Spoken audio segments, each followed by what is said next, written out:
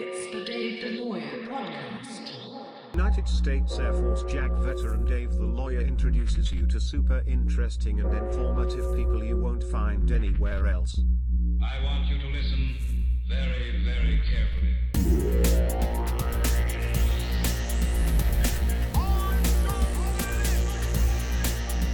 The VA has sent out messages asking veterans who served after September 11th to tell their story. This is mine. When I was growing up in school, everyone used to say, "You never forget where you were when JFK was shot." Unless, of course, you were too young. It happened before I was born, in which case we couldn't really relate. But we always kind of suspected maybe one day something would happen, or there'd be some event that would rally up a generation, and we'd say, "You never forget where you were when X, Y, and Z happened."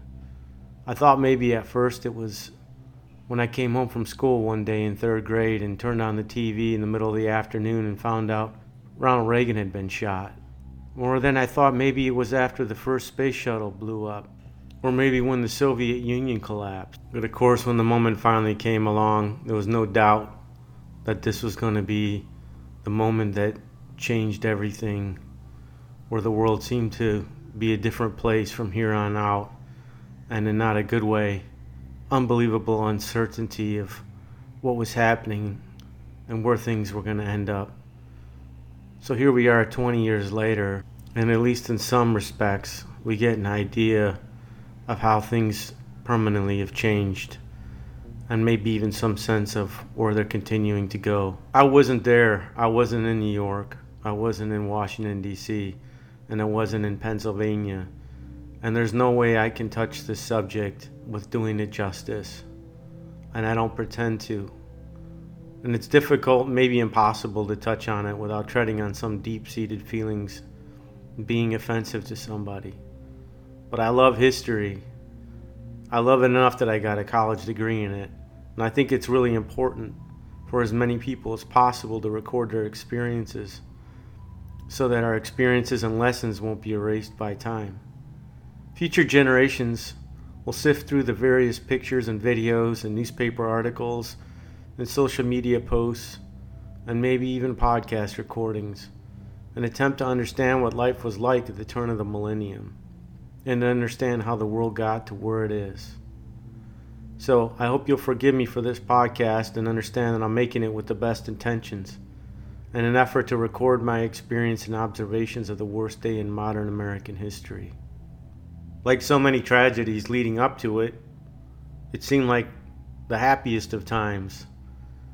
It was a weekend in early September up in Michigan as the weather starts to get nice and cool. I flew up there after having finished law school and studying for taking the bar exam. And I flew up there for my friend's wedding.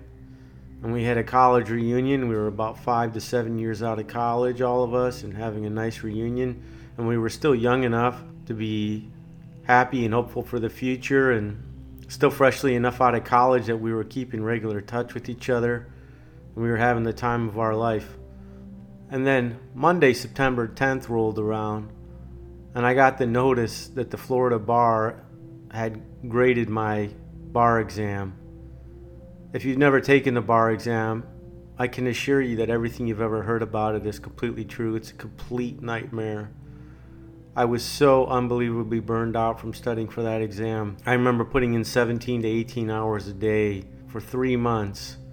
That's all I did was eat, breathe, and sleep and digest those horrible, boring questions that really have nothing to do with the actual practice of the law, but are somehow put upon us out of tradition to theoretically prove we know something enough to actually practice, even though we've already gotten our degrees. It's just another hurdle, a way of weeding people out. But I can assure you that the exam has very little, if anything, to do with the actual law. Anyway, I finished it. I took the exam. And by the way, in that exam, it's 2 days, and it's so overbearing and so boring and just wipes your brain out because it's 2 days from like 7 or 8 in the morning until 5 in the afternoon.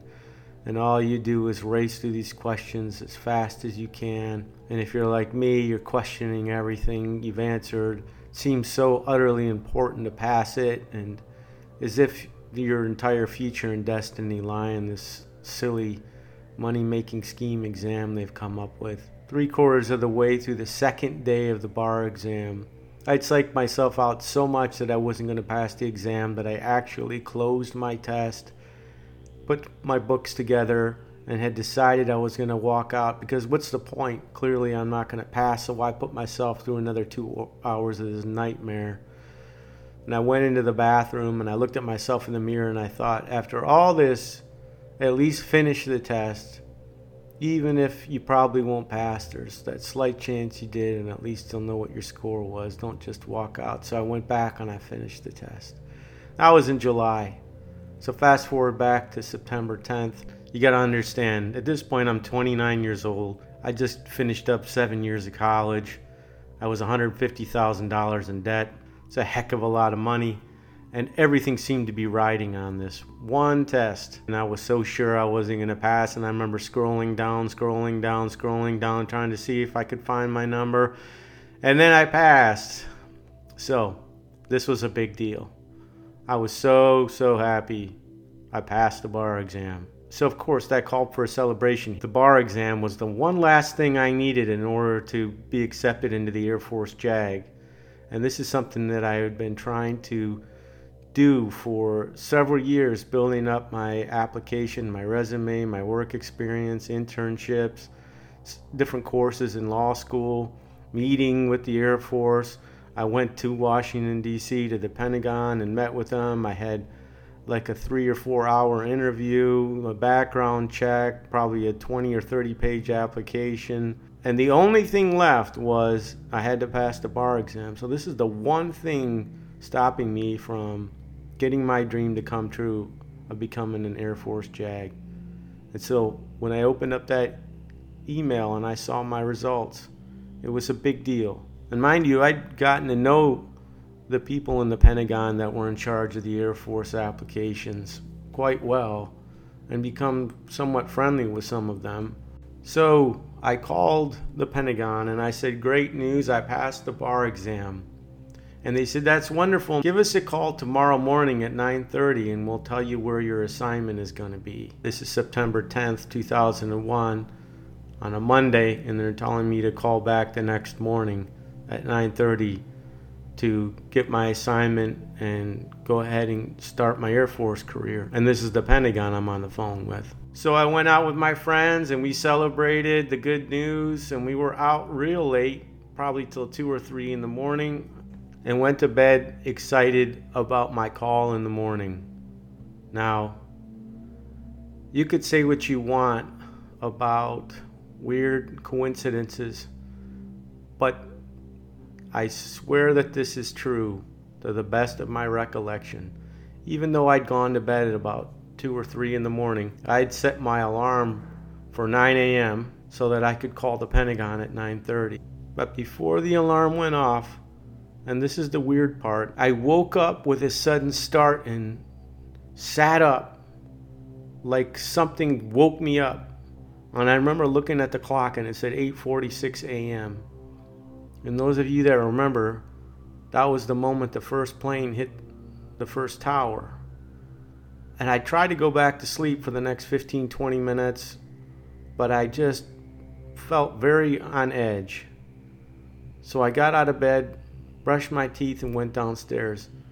My cousin's wife had already turned on the TV. And of course on the TV we see the first tower on fire.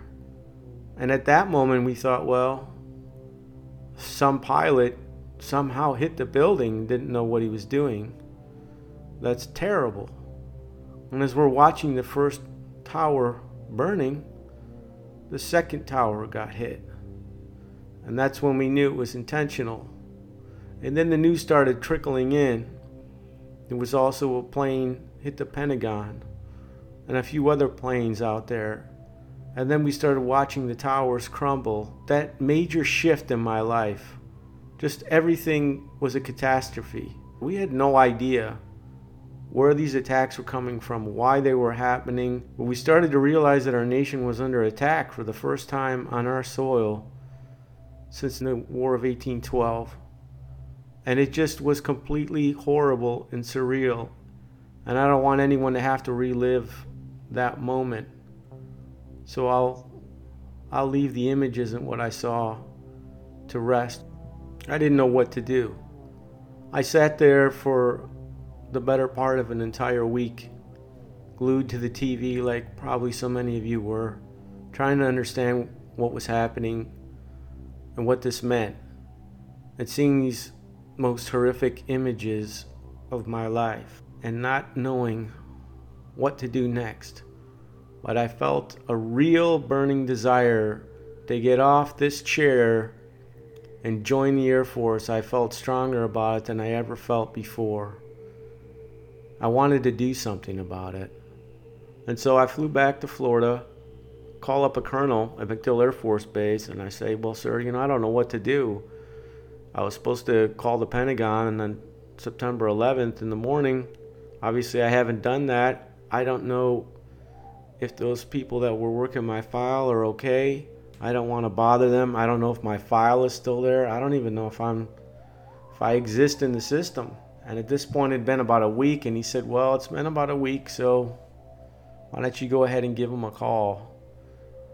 And I called, and they were very surprised that I still wanted to join, which struck me as odd. And I remember them saying, you still want to join? And I said, yeah, more than ever.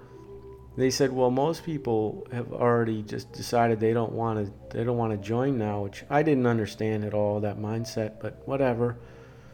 And they offered me, I found out later, 5 of the worst assignments you could be offered, and I chose the best of those, which was out in the Mojave Desert, Edwards Air Force Base, California. And the strange thing was with the Pentagon and the Air Force JAG was that section of the Pentagon that got hit with the jet was where the Air Force JAG was. But as a weird set of coincidence or maybe divine intervention, that section of the Pentagon was empty that day because the JAG was moving their offices to a different location. So fortunately, most people didn't get hurt, although there were some fatalities. But had they still been in that office and not been moving, the fatalities would have been much higher.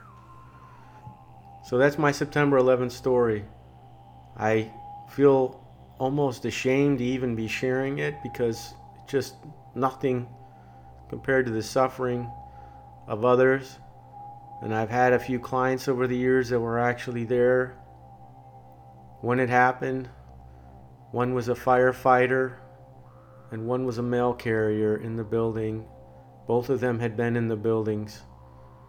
I just got to say to you, if you don't realize the heroism of the first responders in that city when it happened, you just can't imagine what they went through. And I cannot do it justice. I won't even try.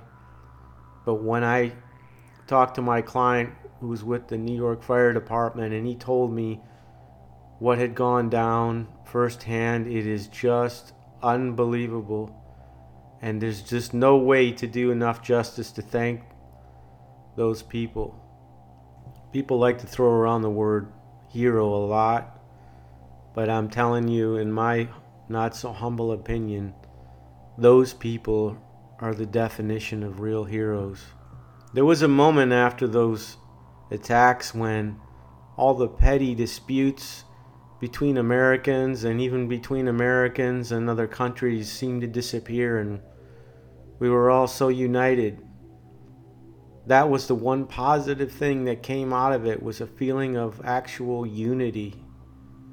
And somehow over time that's been completely turned on its head. Let's try to let go of the fear and the hatred towards each other and try to maybe grasp on to that feeling that we had, that we're all sharing this country together and we're all sharing this globe together. So I'm going to try to tap into that feeling and try to understand other people more and try to Try to love other people more, because that's what I think the world needs right now. If you got a September 11th story or any other story, or you know somebody else who does, and you'd like to be a part of this podcast, or even if you just want to tell me via an email, I have an email set up. It's davetheLawyerPodcast@gmail.com.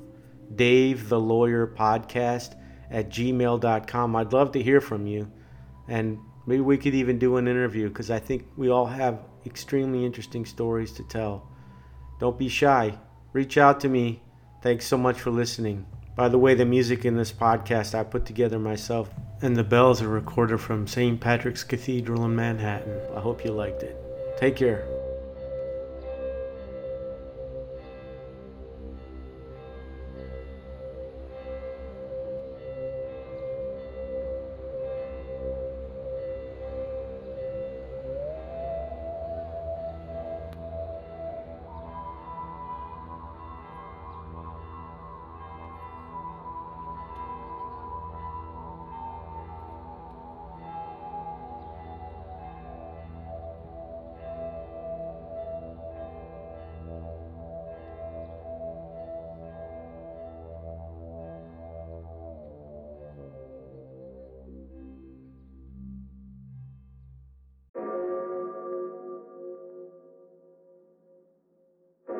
It's the Dave the Lawyer podcast.